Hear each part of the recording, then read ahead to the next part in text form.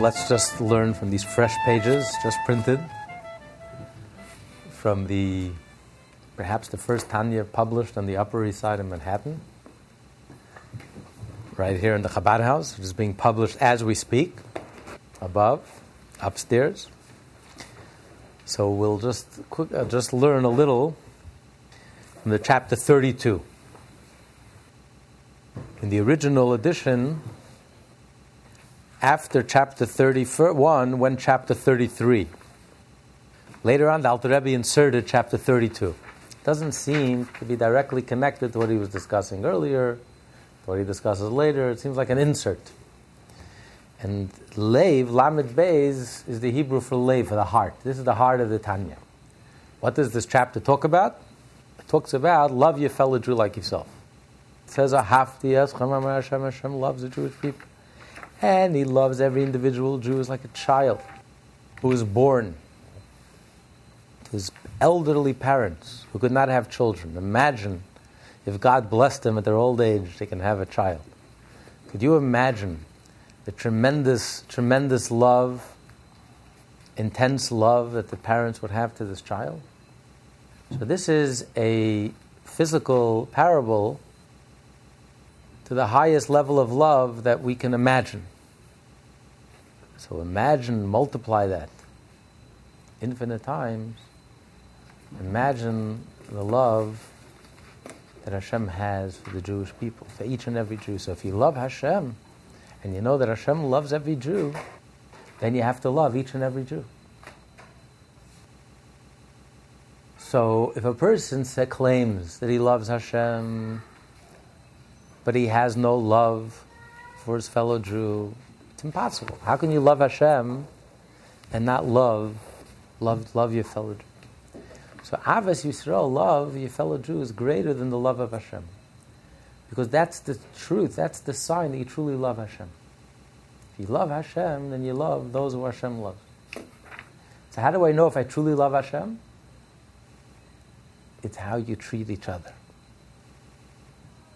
How you treat people. You can't hide behind your love for Hashem and be cruel, unkind, indifferent, unloving to people. Then you don't love Hashem. It's impossible. If you truly love Hashem, the test is, the ultimate test, the ultimate sign of faith is how you treat other people. Because Hashem loves people. So the Alter Rebbe inserted this right here, and this is the heart of the Tanya. It's called Leiv, the heart of the Tanya. The love of your fellow Jew. And he explains that true love comes only if a person is able to rise above his ego. If a person is able to rise above his personal self. And that's really the essence of the Jewish soul. And that's really the essence of Judaism. The essence of Torah, the essence of mitzvah, is to be able to rise above yourself, to touch the divine, something greater than yourself, where instead of becoming ego-focused, you become God. Instead of becoming egocentric, you become God-centered. And your purpose in life is to fulfill what God wants. When that becomes your essence is not yourself, not your own self-fulfillment, not your own spiritual self-fulfillment, even spiritual self-fulfillment. But the focal point of your life becomes Torah and mitzvah. The focal point of your life becomes to touch the divine, to fulfill what Hashem wants. When you truly rise beyond your ego. And that's the essence of what Torah and mitzvah is all about, and that's really the essence of what the Jewish soul is all about. The Jew, the essence of the Jew is that we have a divine essence that's not ego-centered, but divine-centered, God-centered. It's only on that level that you can truly love your fellow Jew like yourself, where you and the Jew are inseparable. And that's why he's talking about love your fellow Jew like yourself. Of course, a person has to love all mankind. And you have to be a mensch, and you have to be respectful. But human beings, by definition, Every human being is a world apart. Can I truly love my fellow human being like myself? Impossible.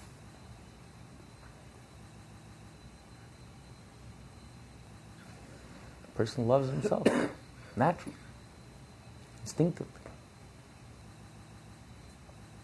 Every human being is a world apart. Even the most highly evolved religious and spiritual human being, ultimately, it's all about self. My self-fulfillment, my spiritual enlightenment, my higher levels of consciousness, my fulfillment, my experience, my depth. It's impossible for a human being to really get beyond his own ego. It really is impossible. Due to no fault of his own. By definition, that's who we are.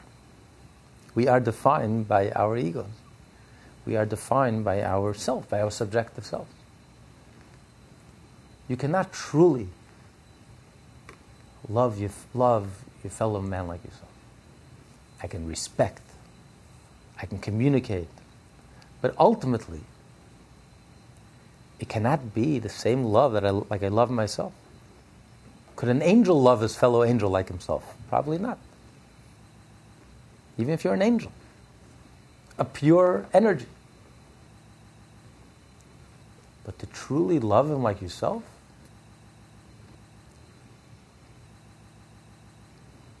It's impossible. We're talking about something that's unique. Because the Pintele Yid, the essence of a Jew, what makes us Jewish is that it's our divine core and essence. And our motivation is not ego-centered or self-fulfillment. But our motivation is God-centered. And the other Jew has the exact same core and essence. What makes me Jewish is what makes my fellow Jew a Jew. Is he has the same Jewish soul, the same Pintele Yid, the same divine core and essence. Therefore, we are truly one and the same. It's not one or the other. And the proof is, look how the world treats the Jew. If there's one human being who does something wrong, is anyone going to blame the whole group? The governor of Illinois is misbehaving. Does anyone talk about, look at those Catholics? What does one individual have to do with Catholics? That's one individual. If a Muslim blows himself up, do you hear anyone saying, look at those Muslims, all the Muslims? But if, God forbid, one Jew does something wrong, the entire Jewish community is blamed. It's unique.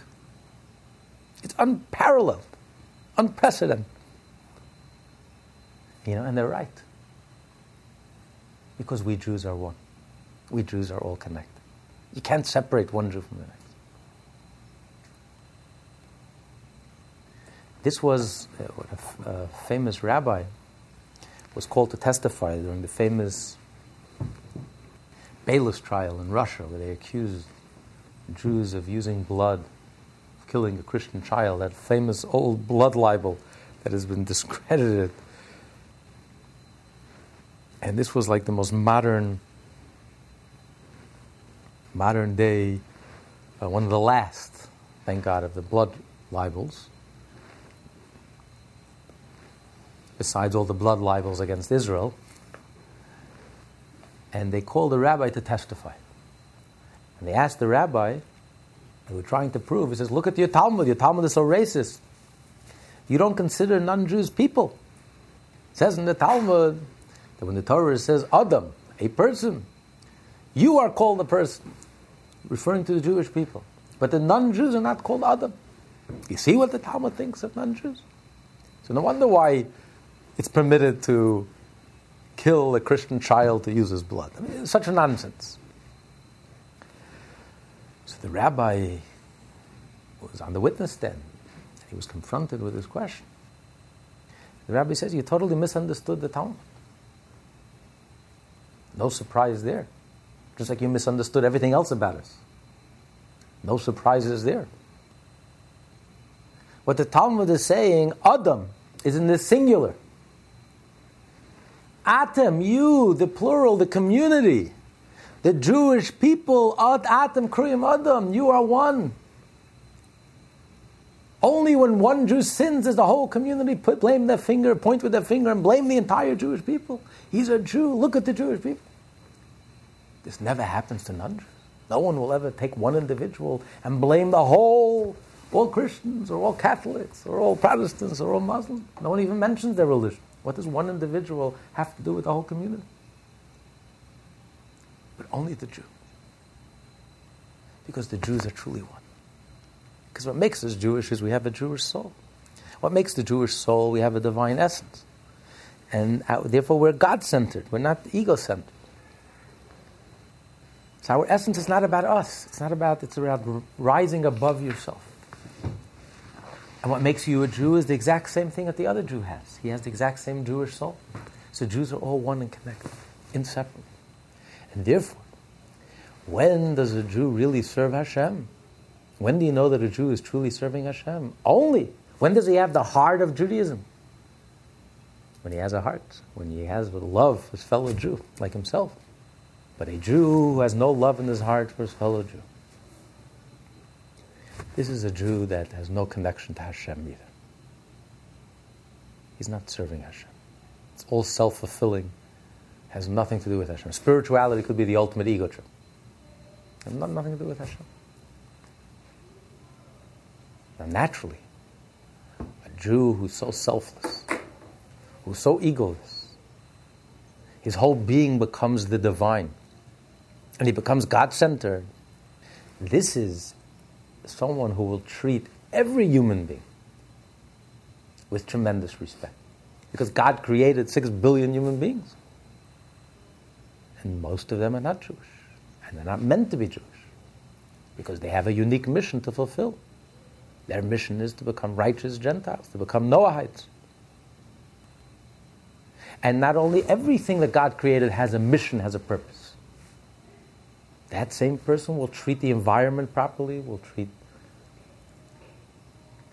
even the organic life with respect, let alone the animal life, not cause cruelty to animals or to any living being. And won't even thoughtlessly just destroy a blade of grass. Just thoughtlessly, purposelessly. Because everything has a purpose. Everything has a divine purpose. But this is the window to the soul. For us, this is our window to the world. Charity begins at home. It's the way we treat each other. A Jew who loves the whole world, but does not love his fellow Jew like himself, does not treat his fellow Jew like family, like a brother and a sister. This is our window to the world. It's only when we're in touch with our true core and essence, touch with ourselves, touch with our Jewishness, touch with that divine spark inside of us. And therefore, we treat each other lovingly and caringly and selflessly and kindly. Then, that's our gateway to Hashem, and that's our gateway to the whole world. So this is the heart of Judaism. This is the heart of the Hasidic movement, and especially of the Lubavitch movement, the Chabad Lubavitch movement. Lubavitch is the city in which this movement flourished for over 150 years. What does Lubavitch in Russian means? City of brotherly love. Because this is the essence of what we're all about. This is our philosophy. This is the heart of the Hasidic philosophy, to love your fellow Jew like yourself. To have a burning, passionate love in your heart. To help and to love and to care for your fellow Jew just like yourself. The highest level a person could reach in life is when you literally develop a pleasure. It gives you a physical pleasure to be able to do a favor, to help someone. You look forward. You eagerly look forward. What can I do? It gives you a physical pleasure to be able to help someone. That's the highest level a person can reach. Even higher than the spiritual ecstasy and higher levels of consciousness, that you achieve through meditation, and that's only a preparation. The ultimate level that a person could reach in life is the highest level, the most genuine level is when you develop a taste and a pleasure to do your fellow Jew a favor. And you live for it. You don't only live for yourself, you live for the other. Because that's genuine, that's 100% authentic, 100% genuine. When a Jew reaches that level, then surely your studying of Torah, your prayers, your personal meditation, your personal level of spirituality, your personal connection with Hashem is genuine, is authentic. But this is the test. When a person has no love in his heart for his fellow Jew, and it's all about himself, he's just self-absorbed. It's about my self-fulfillment.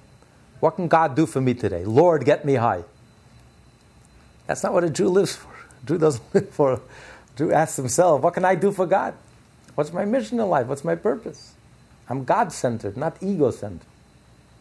When you become God-centered, not ego-centered, you notice the other person. You're there to help. And this is really the sign, this is really the heart of Judaism. This is really how you can tell if a person really has a connection with Hashem or not. So the final answer is, which love is greater, the love of Hashem or the love of your fellow Jew? What's the answer, Alter Rebbe said? Love of your fellow Jew. And he inserted this chapter 32. The reason we're learning this is because printing the Tanya upstairs. The Rebbe says you should learn from the first. We're learning from the fresh page, hot off the press. Chapter 32. If you took it out, chapter 31 would flow directly into chapter 33. But Alter Rebbe later on, a second edition, inserted it because he felt that he had to insert about the love of your fellow Jew. This is so important and so essential that he put it into the heart of the Tanya, the 32nd chapter of the Tanya. The whole Torah is the heart. Bereshis, the very first letter in the Torah is the Beis, Bereshis, and the very last letter is Lamed, Leine Kol Yisrael, Lev, heart. So the whole heart of Hasidus, the whole heart of his philosophy, the whole essence of the Tanya is really expressed in this chapter. Because if you really understand what makes you Jewish, that your whole being is Jewish, your whole core and essence is Jewish, you have the divine essence, the other Jew has the same divine essence. So don't you need to love Hashem first before you can love your fellow Jew like this? I mean, you're talking about it gives you physical pleasure. Now, what is that? How do you define physical pleasure? I mean, like you said, a taste in your heart, right? Before I have a taste in my heart for another person, I have to have a taste in my heart for Hashem, and then I have a taste in... Well, actually, it's interesting. The Zohar says, and this is something the Rebbe spoke of, the first public address he gave as when he assumed the leadership of the Chabad movement at the first yahrzeit of his father-in-law, Yud Shvat, 1951. He said, the Zohar says that there are three connections, three knots: the Jew, the Torah, and Hashem. And all three are all interconnected, interlinked, interconnected. So the Rebbe commented that a sequence in Torah is also a teaching, is also a lesson. Why does the Zohar start listing off? First he lists off the Jew, then he says the Torah, then he says God. That all three are inseparable and they're interlinked and interconnected. Should have started out with God, then the Torah, then the Jew. And the answer is based on this point of the Alter Rebbe. What's the gate? What leads to the next step? What's the first step? The first step is, the primary step is love your fellow Jew. Because a person who has not yet achieved a love for Torah, and doesn't feel yet a love for Hashem, but feels a love for your fellow Jew, and acts selflessly and does something selfless and kind, that will lead that person, inevitably, that will lead the person to develop a love for Torah, which will lead a person inevitably to develop a love for Hashem. But the reverse doesn't necessarily work. A person who starts out with a love for Torah won't necessarily lead him to love your fellow Jew. A person who claims that he loves Hashem, I don't know, maybe he's delusional. Maybe he loves himself, as Maimonides says. He thinks he loves Hashem, but he really loves himself. Lord, get me high. Makes you feel good. It's self-fulfilling. It's my higher levels of consciousness. I feel deep. I feel meaningful. What does Hashem have to do with anything? The ultimate ego trip. How do I know it's genuine? So you can spend your whole life deluding yourself that you love Hashem, and it won't take you to the next step. It won't take you to love your fellow Jew. But a person who loves his fellow Jew, that's genuine. Because when you help another person, it's 100% genuine. There's no ego involved. Your ego only cares about yourself. You care more about your own toenail than you do about millions of people starving in Africa. So, but when you genuinely help another person, that's so genuine. Where is it coming from? It's not coming from your ego. It's coming from a good place. So what's this physical pleasure? Genuinely helping another person gives you physical pleasure. What is it? Like something you feel in the gut? I mean, what is the physical pleasure? When you develop a pleasure, a person develops a pleasure, like you have the opportunity, someone gave you the opportunity, it's like the biggest gift they can give you. You enjoy doing someone a favor. That's the highest level a person can reach. It's one thing you force yourself to do someone a favor. I know I have to be kind. I know I have to be selfless. So I force myself. I'll do it. But then there is when you enjoy it, it gives you pleasure, you delight, you can't wait. Thank you for giving me the opportunity. And when you hear the opportunity, you don't do it begrudgingly. You do it enthusiastically. And you make the other person feel like $1 million. Could it be that when you take the action, it actually goes straight to your neshama? Whereas when you're thinking with your mind, it's just your mind. You know, it's like beyond your body, beyond. That's why we develop the pleasure. It's like, right to the... But you can do the action. Yes, the action is very powerful. The action will lead. But you also want to engage the mind and the heart, because you can do the mitzvah and do the deed, but you do it cold-bloodedly. You do it begrudgingly. The poor person doesn't feel too good about it. The person who needs your help, when he sees that sour face, it doesn't make him feel good. It's like the story with the Rebbe was the great Rebbe was very desperate for money to help many Jews, and this very rich person put down this huge amount of money on his table, and the Rebbe handed him back. Chassidim, when he left the room, the Chassidim says, "Rebbe, we know you could have used the money. Why did you give him back?" He says, when you would see the glee, the pleasure that he took his money back with.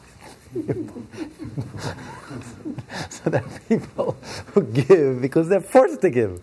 Thank God the Rebbe gave it back to him. Wow, I have the mitzvah and I got the money back.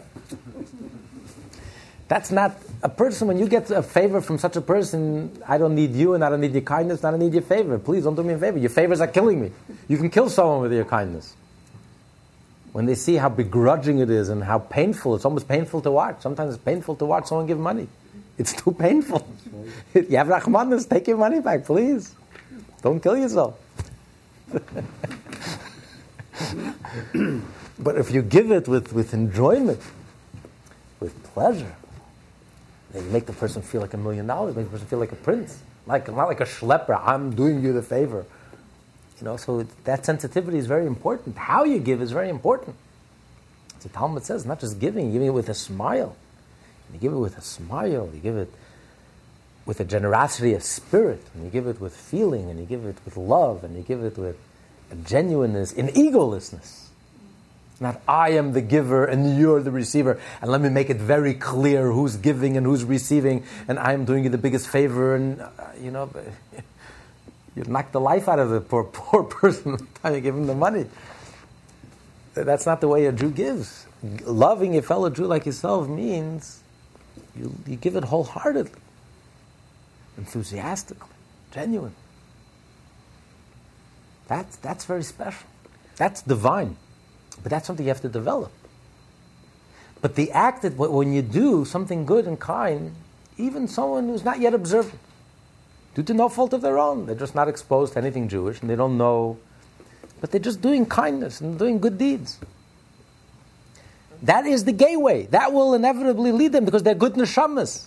They're doing something good. It's coming from a genuine place. Your ego doesn't dictate to you to help another person, especially to help them generously and with kindness and with love and with caring. That doesn't come from ego. That comes from a genuine place. So develop that. That's the gateway. Inevitably, this person will find his way to Torah because he's a good neshama. Maybe it's ignorant. He simply doesn't know better. But inevitably, he will develop a love for Torah and a love for Hashem. Also, when you love of Torah and love of Hashem is not of this world. When you help a fellow Jew, it's of this world. It's the word I'm looking for. It's concrete. It's tangible. Tangible. But love of Torah and love of Hashem is not tangible. Right. That's why it's Torah is tangible. That's of this world. It's spirit. No, it's not of this world. Well, nobody can measure your love of Torah. Nobody can measure your love of God. He's saying it's not objective. It's not something you can see. When you help a fellow Jew, that's measurable. You can measure that. Right. It's hard. You can't delude yourself. You are. Yeah. With love, no one could know. You can claim that you love. You can delude yourself that you love. And really, it's all about yourself. Hashem has nothing to do with it. It makes you feel good. It's not about Hashem. But when you help a fellow person, a fellow Jew, that is very tangible, it's very measurable, it's very concrete, it's very real. Also, that's really the sign that you love Hashem. That's the sign of real faith. You want to know what real faith is all about? It's if that faith translates into how you treat others. That's what real faith is about. Like we learned earlier in the end of chapter 12, Joseph. Why Joseph was the ultimate role model in the Torah. The Jewish people are named after Joseph. Because Joseph was the ultimate man of faith. How did it manifest itself? The way he treated his brothers. He had every right to be angry at his brothers. Look how they mistreated him. His own brother, they had no rachmanis. They threw him into the pit of snakes. They wanted to kill him. They sold him, kidnapped him, and sold him into slavery. Yosef had every right to be angry at him. Of course I love Hashem. But my brothers, forget about it. They show their true colors. Is that how Yosef treated his brothers? No.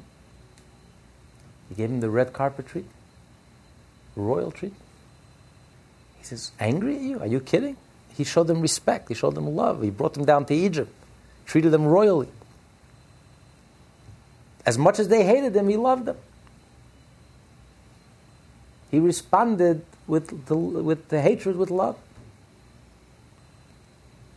Because that's what real faith is. It's very easy to love Hashem, but I hate people. It's very easy to love Hashem. But real people, real world, no. That's it's human, it's messy. People are so imperfect, people are so impossible, people are so ridiculous. Let me go to a mountaintop. Let me sit and isolate myself. Let me sit and meditate. I'll create a sublime environment. I'll become a monk, a nun. I'll remove myself from people. I'll live in some perfect reality, perfect world. And there I can sit and meditate and commune with God all day and all night. That's not faith. You want to know what real faith is? Faith is that this world is Hashem. People, Hashem creates people. And everything that happens to you, and everything that people do to you, everything comes from Hashem. Hashem is speaking to you through the people. Through your human interactions, Hashem is speaking to you. Everything is coming from Hashem. Everything is Hashem. How do you know you really have faith that there's nothing else but God? It's not if you're living in some mountaintop. If you believe that nothing else, there's nothing else but God, it means everything that happens to you is coming directly from Hashem. So Hashem is doing everything to you, and Hashem is speaking to you, and communicating to you, and giving you messages. So if you can't find Hashem in people, then you're not talking to Hashem. Then it's a fantasy. It's delusional. It's not genuine. But if you really believe in Hashem, then you can get along with people, and see the divine spark in them, and see the divine purpose. And have friendships and relationships and See the positive in people. That's really the biggest test that Hashem That's the gives biggest us. test. That's the biggest test. There That's is why there is no greater test. This is the moment of truth. That's why this is the heart. This is the heart of the Tanya. This is the heart of Hasidic philosophy. This is Lubavitch. This is the heart of Judaism. That's what Hillel said. This is the Torah. The rest is all commentary. Everything is commentary. Tefillin, even the mitzvah between man and God. This is it. This is the sign that you really get it. This is the sign that you really have a connection with Hashem. Otherwise, it's all delusion. This is the most difficult. It's not just a question of man and man. This is between man and God. How you treat others, this is the ultimate test of man and God. If you're truly in touch with the divine essence inside of yourself. How do I know I'm truly in touch with the divine essence inside myself? Only if you can forget about yourself and see Hashem in everyone. Find Hashem in the other person. If you can't find Hashem in the other person, then you haven't touched the divine essence inside of yourself either. This is the ultimate sign of faith. That's why Judaism is community-based. Versus all other religions are individual. Becoming a saint, becoming a monk, becoming a nun, going to the mountaintop, tuning in, tuning out, escapism. Letting him in.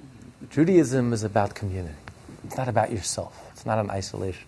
Like, here in the lessons, he says about if one sees his friend sinning, he should hate him. So, that's in Pesachim 113. But then he, explains Right. that don't take it out of context. Exactly. But apparently, Exactly. there is that theme that has to be worked out. Exactly. That's why Judaism, you have to get married. The ultimate Jew, the high priest, the holiest Jew, would not be allowed to enter into the Holy of Holies, the holiest spot on earth, on the holiest day of the year, unless he was a married man.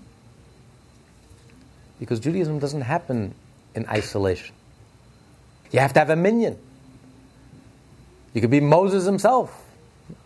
God is not present. You have to have 10 people together, 10 Jews together, you have a minyan. Judaism doesn't happen in isolation. It's community. Love your fellow Jew like yourself. This is the gateway. This is what it's all about. This is the essence. It's only then that I know that you've touched your own essence, your own pintali, the divine essence inside of you. When do I know that you've truly touched and been touched by your own divine essence? When you touch the divine essence in your fellow Jew. When you see Hashem in your fellow Jew. When you see Hashem speaking to you in your interaction. And not only with Jews who are agreeable. It's easy to love a person who's agreeable. You don't need a mitzvah to love a saint, a Rabbi Levi Yitzchak Barditch. But you do need a mitzvah to love someone who's disagreeable, like you were saying. The Torah says is wicked. Someone who's disagreeable. Somebody like Madoff. Without mentioning names. Right. Not to name names, but how do you love somebody who's like truly wicked? Yeah, but his soul is not wicked. There's a big difference. Yes, that's a big challenge.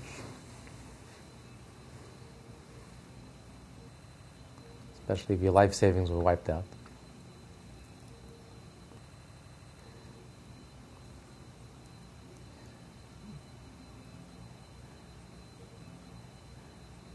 Well, Joseph was worse off than Madoff. He didn't just lose his life savings, he was going to lose his life. And he lost his freedom. And yet, he found it in his heart to... But he had to test his brothers. To love. In very serious ways. Right? They had to have done tshuva before he totally loved them wholeheartedly. Yes. For their own sake, but he was not angry at them. Not only wasn't angry, he was actually grateful to them. Because he saw the hand of God in the whole Right. episode. Exactly. Everything they did was Exactly. divine providence. Exactly. He saw the hand of God in everything. Joseph was the ultimate believer. He saw the hand of God in everything. And he recognized everything that happens in this world comes from Hashem.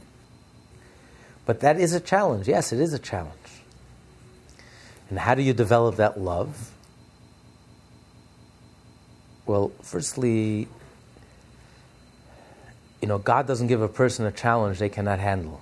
Obviously, a person who was given such handicaps, like the example you gave, a person who has such a capacity to do something so evil and so heinous, and something that's such on a global scale, unprecedented, $50 billion. Obviously, God didn't test you and I, didn't give you and I such a test. Obviously, he must have very special abilities to be able to overcome these handicaps, because God doesn't give a person a test that they cannot handle. So,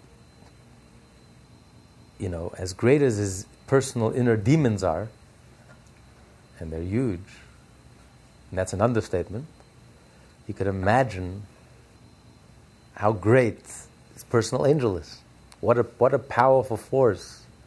If Hashem gave him such a test that he wouldn't test ordinary people like you and I, if he gave him such a severe test, you could only imagine what capacities this individual has, what potential this individual has. If he would have used this capacity positively, he would have made such an impact, a positive impact. If he can single-handedly destroy 38,000 lives, $50 billion, could you imagine the potential that this human being has, that this human being was given? That he would have had the potential, in the positive sense, to do something positive, 50 billion or twice as much, something positive, and to touch 38,000 people in a positive way. But he chose to do it negatively. But this individual was almost singled out and given such special strengths.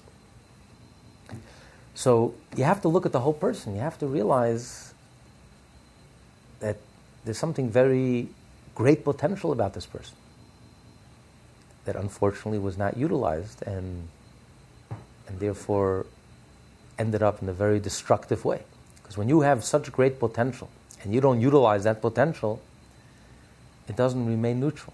That great potential becomes destructive and negative. Couldn't his downfall also been a wake-up call for everyone that needed to know, about maybe worshiping money too much or not using your heart and your mind properly when you're... Well, there's no question that he serves, sometimes a negative is the best teacher because it really hits home so hard. And this really hit home and was a tremendous wake-up call to the whole Jewish community. For trusting too much. Right. But nevertheless, even as an individually, he is definitely a very interesting, there's something very unique about him. The fact that no one ever did something like this on such a scale, it's almost mind-boggling. The extent and the width and the breadth and the depth of the deception and how it reached 38,000 people, wiped out thousands of people and charities and yeshivot. This is something for the history books. So this is an individual who had the potential to make history, positive or negative. He didn't do it all himself, In other words, there were instruments, these feeder funds, whatever. All I'm saying is that God chose him but he's one individual. To be an example for a whole society that's going amok. Well, right? So don't give him that much credit. Well, it's individuals. With what God gave him, he could have done the reverse of what he did. Let's put it this way. One person, positive is so much more powerful than negative. If one person is able to have such a negative impact, one catalyst was a catalyst with so much negativity, with so much evil. How much more so one individual could be such a catalyst for good, could galvanize. If one person could galvanize and be such a catalyst with so much destruction, so much heartbreak and heart-wrenching. People already committed suicide. Up to 3 people already who committed suicide, they can't take it. It's so heart-wrenching and so unbearable and so... Could you imagine how much more so in the positive? How one individual could create a revolution, could be a catalyst and galvanize 38,000 people for the positive. We don't know how many people, millions of people took a lesson from this also. Oh, this was a global scale. This really hit home. This really hit home very, very hard. It jolted everyone out of their sleep and out of their complacency. And there's no question. It really hit home. A lot of soul searching. Where the Jewish community went wrong. That we started worshiping money, respecting money, honoring people who have money, instead of honoring people who have content, honoring people for their spirituality. The love for their fellow Jew, love for Torah, love for God, love for... Instead, we started honoring arrogance, pompousness, ego, everything that's shallow, superficial. And we see many arrogant people were caught. And many innocent people were caught. And people who should have known better. But they just got caught up. Because that's how we started defining ourselves. But this caused a lot of soul searching. What are we all about? Money is not the end all. Money is just a means to an end. It's not how we define ourselves. So this really shook the Jewish community to the core. There's no question about it. There's no question about it. Could it be, too, that Messianic times is like a test or a wake-up call to discern who and what you should be following, you should be giving your faith to? Absolutely, but it doesn't take away from the hurt and the pain and the question is, how could you love? It says love everyone. How could you love such an individual? That's the question.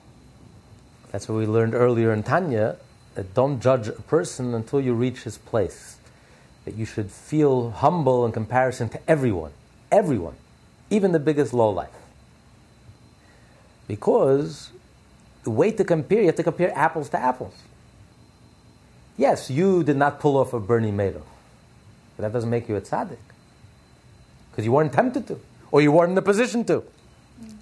No one trusted you. No one gave you that. But look in that area in your life that you are weak. Imagine that area in your life that it's a Herculean struggle.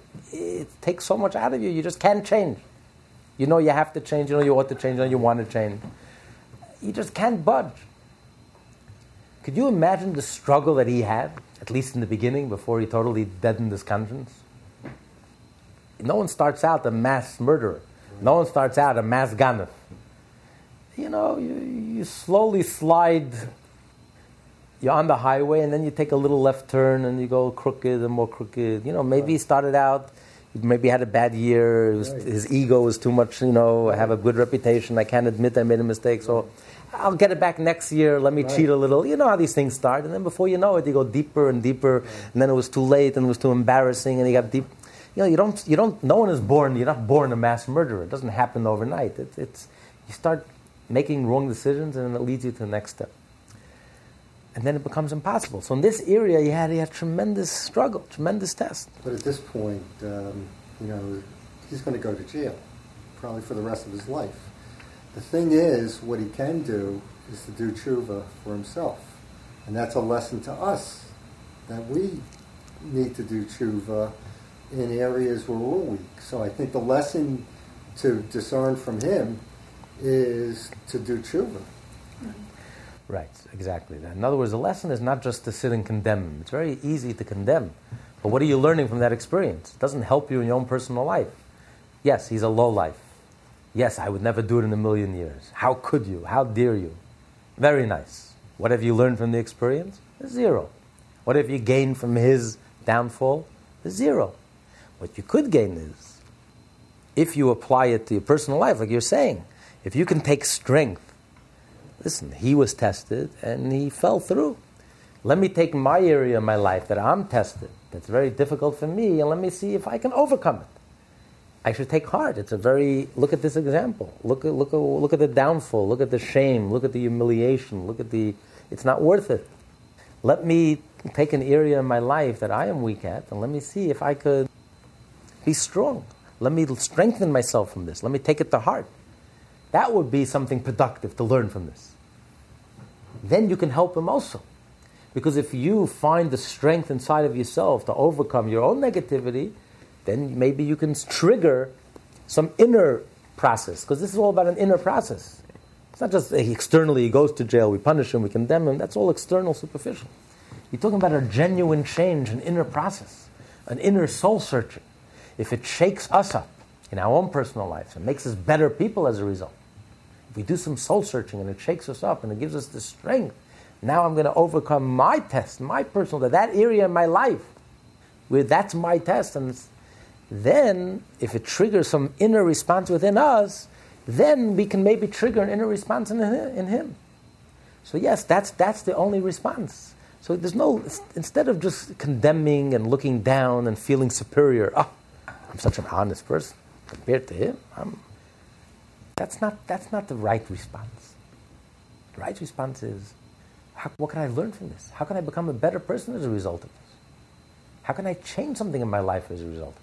If it doesn't change anything, if it doesn't shake me up and doesn't move me, doesn't change me, and they don't personalize anything, then it's very superficial. I'm sitting and I'm condemning him. Okay, wonderful. Big deal. I mean, who cares? That's so superficial. That's all you took out of this whole thing? The biggest scandal in our lifetime, in our generation, or perhaps in the century? A fellow Jew? That's all you took out of it? That you feel so superior and so haughty and so smug and so content, and you did nothing, and you just sat there and badmouthed him and what a horrible person he is. That's so superficial. That's nothing. And if everything is Hashem, then Hashem is talking to us, not just to him. You can't separate what happens to any Jew, what comes out in public about any Jew. It's all Hashem. The newspaper is written for us. So it's all about us. Exactly. It's a wake-up call for all of us. That we have to do some serious soul search. Because maybe our whole spiritual life is a sham. Maybe, it could be a spiritual Bernie Madoff. Maybe we're just building castles in the air. Maybe there's nothing in the bank. No substance. We got to do a little soul searching, whatever. But if it doesn't shake us up personally, and we don't learn anything from it personally, and it doesn't change anything, then the whole thing was a waste. Then it's really a Rachmanis. Then it's just nothing. Then it's just, if you don't take it out, everything in Judaism you have to take to heart. Especially when that happens to your fellow Jew. Take it to heart. It should rattle you. Shake you to the core. And if he'll shake you to the core, then maybe he'll do tshuva. That inner process will trigger something inside of his soul, because you're right, all of our souls are connected. There was one time, Eliyahu HaNavi, Elijah the prophet, used to reveal himself to one of the Tanoim. And one time, a tragedy happened. I think Elijah the prophet stopped appearing to the tzaddik. Because he says, if it could happen in your generation, under your watch, that means it's your failure. It's your failure. If a Bernie Madoff could happen in my lifetime, that means I failed. How is it possible how could something like this happen? Am I so superficial? Am I such a fake and a fraud and so superficial that here I am pretending I'm serving Hashem and it's so not genuine and so not authentic that something like that can happen so cold-bloodedly? I mean, something is totally wrong with me. And that's the way a Jew thinks. Maybe we're unique because no one else in the world thinks like that, but we do think like that. We do take responsibility for everything that happens to our fellow Jew. As a great Hasidic Rebbe, Rabbi Lamelech Elizhensk, once said, he says, why do Hasidim come to me to ask me for a blessing? He can't pay his rent, he comes and asks me for a blessing. His wife is sick, he comes to ask me for a blessing. He's sick, he comes to ask me for a blessing. Any problem they have, they come to me. Thousands of Hasidim are coming and lining up and asking me. He says, you know why? Because if there's any problem in the world, it's my fault. So they're coming to me and says, Rebbe, it's your fault. You have to help me. And they're right.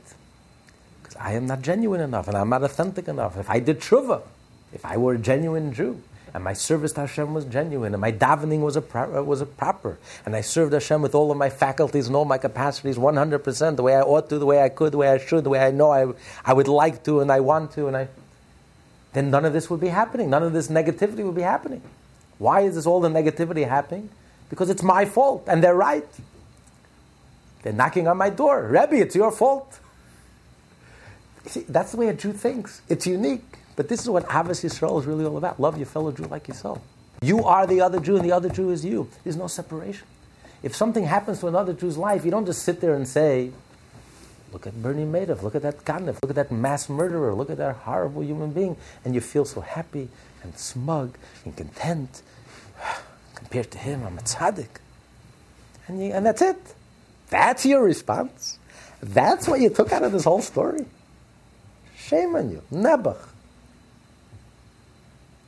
It didn't shake you up to the core, if it didn't trouble you, if it didn't cause you to do a little self soul search,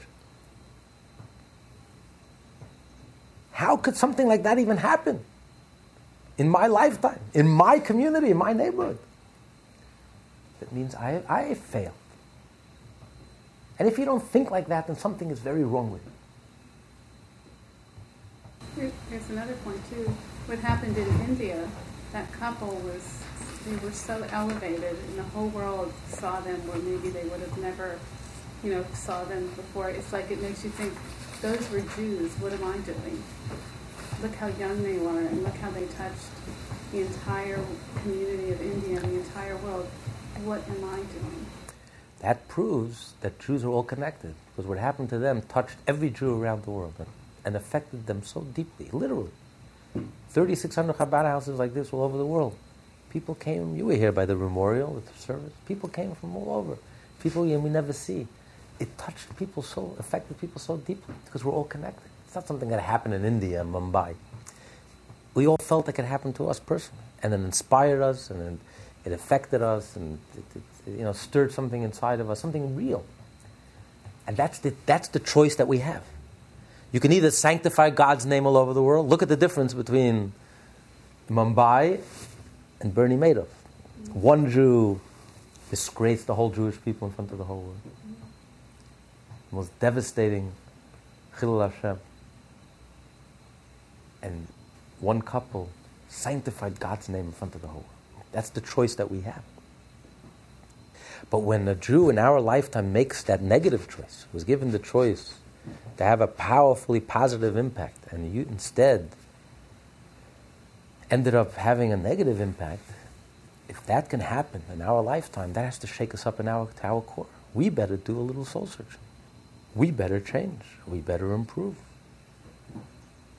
We better take this to heart. And to just condemn him and be satisfied with that, that's pathetic. That's so superficial. That's so trivial. It's taking one of the most important events that happened in our lifetime and trivializing it. That's the way we hide from our shortcomings, by, concentrating on this type of thing, then we're not looking inside at all. Right, of course. It's so easy. Because we compare to all the bums and all the lowlifes, we feel we're so righteous. Right. Or we become so satisfied with ourselves and so smug and content. But that's what Alter Rebbe says. It says in the Mishnah, everyone is superior to you. You should feel humbled by every single person. Because when you see that person struggling, it should wake you up. Am I struggling on that level? Those areas in my life that I have to struggle in, how am I doing? I'm not struggling. I'm just so content and so satisfied and so superficial. I'm not struggling in any area of my life. Well, those areas in my life that are very difficult, how am I doing in those struggles? Let me learn from that experience. I see how difficult it is for him. I see that person failed and that person did this terrible thing. Let me take it to heart. How am I doing in those areas in my life that I'm very weak at, that I'm very vulnerable? So then it becomes real. Then there's some inner process. There's some inner movement. There's some inner change, which could trigger an inner movement, an inner change in that lowlife, in that criminal, in his struggle, which we can't even imagine that struggle, because we don't have that struggle. We don't even have that temptation. How can we relate to that struggle? We're not tempted to mass murder. We're not tempted to rape. We're not tempted to... It's not even a struggle for us. We can't even relate to that type of struggle. To deceive your own family, to deceive a yeshiva, a tzedakah, we can't even relate to that struggle. For us, it's not even a struggle. We can't even relate to that. But how about those areas in your life that you do struggle in? What do you take from that experience? How are you doing in your own personal struggles? Maybe individually and collectively, we're not doing too well with our own personal struggles. When we're not doing too well with our own personal struggles, you end up with a mass murderer. So maybe it's my fault. Because if I were to do better in my personal struggles, and I were a little more elevated, and I were a little more genuine, a little deeper, and not so superficial, and a little more authentic, that would elevate the whole community, because we're all connected. So then he would have the strength to overcome his struggle. So we're all connected. It's not just he failed. If he failed, it means I failed. Yes, it's uniquely Jewish. That's the way we think. That's the way we're wired. It means that we have tremendous faith in Hashem, that this is the way the system works. I mean, like you're saying, if I fix myself, then somehow this is going to have an impact on the whole Jewish world, or it's going to have an impact on somebody who's like massively defective, right? Yes. But you can't see that. How can you see that? So you have to take a leap of faith that that's the way the system works. How is that personal struggle going to affect, something macro like we're seeing? And it does. It does affect. But how can I see that? Okay. It's called trickle-down morality. We believe very strongly. They tell this by way of analogy that every year they used to give an award to the biggest Yetzer Hara, the biggest Satan. Every town would have its representative of the Satan, and they would compare notes. And every year there was a banquet, and they would award the most successful Yetzer Hara. And this was this banquet, and of course in the front row you had the Yetzer Hara of Paris, Berlin, Las Vegas. Fat, robust, healthy. And in the back row, this little scrawny Yetzer Hara, you can count every rib in his body. He was hardly alive, hardly breathing, hardly walking. In a little town called Lubavitch, a little shtetl, a Hasidic town. These were Jews who were totally immersed in spirituality and godliness. Their whole life they were constantly thinking about Hashem, thinking about becoming better people, trying to be kinder, more loving, good people, godly people. How shocked they were. Who won the award? The Yetzer Hara of Lubavitch. There's this mass murmur in the room. What do you mean? The one from Berlin says, I caused 18,000 Jews to convert to Christianity. And the one from Paris says, I caused 25,000 adulterers this year. And this one says, from San Francisco, I caused 30,000 acts of, of immorality. And, they should have won the leading award. What are you giving us, this little tiny, scrawny Yetzer Hara from Lubavitch? What did he do already? He says he had nothing to show for himself. He caused the yeshiva boy. And he was standing in the silent prayer, the Shmoneh Esrei, in the middle of davening, instead of thinking about the words, thinking about what he's praying, instead he was thinking about a naughty piece of Talmud that he'd learned early in the day, a very juicy, interesting piece of Talmud, and he suddenly had an interesting, creative idea how to answer the question. So instead of concentrating on the prayer, he's standing in front of God. Instead of praying, he ended up thinking about the Talmud. So that's a sin. What are you talking to God, you're talking to the king, and your mind is wandering. He was embarrassed. He was ashamed of himself. He had nothing to show. This was his big sin. Not adultery, not assimilation, not immoral act. All he had to show for himself was his nebuch. And he won the award. So the chairman knocks with the gavel. He says, listen, if not for that sin, if not for that yeshiva boy, thinking about a naughty piece of Talmud, a Tosfos in the middle of the Shemoneh Esrei, instead of thinking about God, the Jew he couldn't get that person in Berlin to assimilate, to convert. He couldn't get that Jew in Paris to intermarry, to assimilate. He couldn't get that person to act immorally. It's a trickle-down morality. When the one on top, when the person on top, who's the most spiritual, who should be the most spiritual, is slacking, is not living up to his potential, is not dealing well or faring well with his personal inner struggles, then the one on the bottom doesn't have the strength that it takes to overcome his struggles. A fish that stinks from the head. The head is fresh and the head is healthy. It lifts up the whole body. When those on top and those who should know better are living up to their potential, dealing well with their own personal struggles, then it gives strength to those on the bottom to be able to deal with their struggles. So yes, we are all connected. Because the whole world is in our heart. We are a microcosm of the whole world. Whatever happens in our heart, even the slightest change for the better, internal change in our own personal lives, has an impact, tremendous impact on the whole world. And this is reflected in what Maimonides says, that a person should always view himself and the entire world as being an equal scale. And by you adding one more mitzvah, you have the power not only to help yourself, you have the power to light up the whole world, to tip the scale, cause the cup to overflow and bring blessings and redemption to the whole entire world. So if you strengthen yourself, you give strength and energy to a Jew at the other end of the world in his personal struggle. So the fact that there could be in our generation, in our lifetime, especially in our community, there could be a Bernie Madoff that should jolt all of us, even if we have no connection to this. It's not just to be horrified, what a horrible act, and go back to sleep. That's so trivial, that's so superficial, that's so pathetic.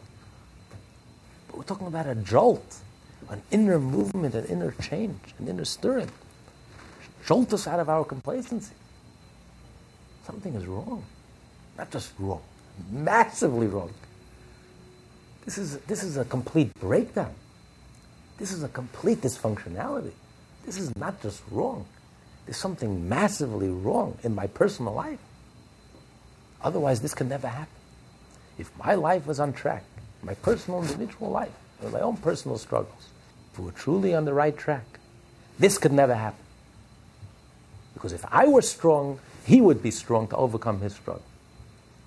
And the fact that there was such a massive collapse and a massive failure, it's a wake-up call. Because there must be a personal, massive failure, a massive collapse. In my own personal spiritual life, everyone on their own level. Everyone has their own challenge on their own level. We all know ourselves. That should be the reaction. If every Jew in the world took it to heart, and there was some inner stirring as a result, that would give him the strength to do teshuvah, to deal with his mess that he created. This all comes down to Avos Yisrael. Love your fellow Jew like yourself, because we're all connected. We're all one. That's the way we think. We don't live in isolation. That's the way we're wired. That's the way we think. So we take it to heart. It's very personal. It's very individual. We take his failure to heart. Personal.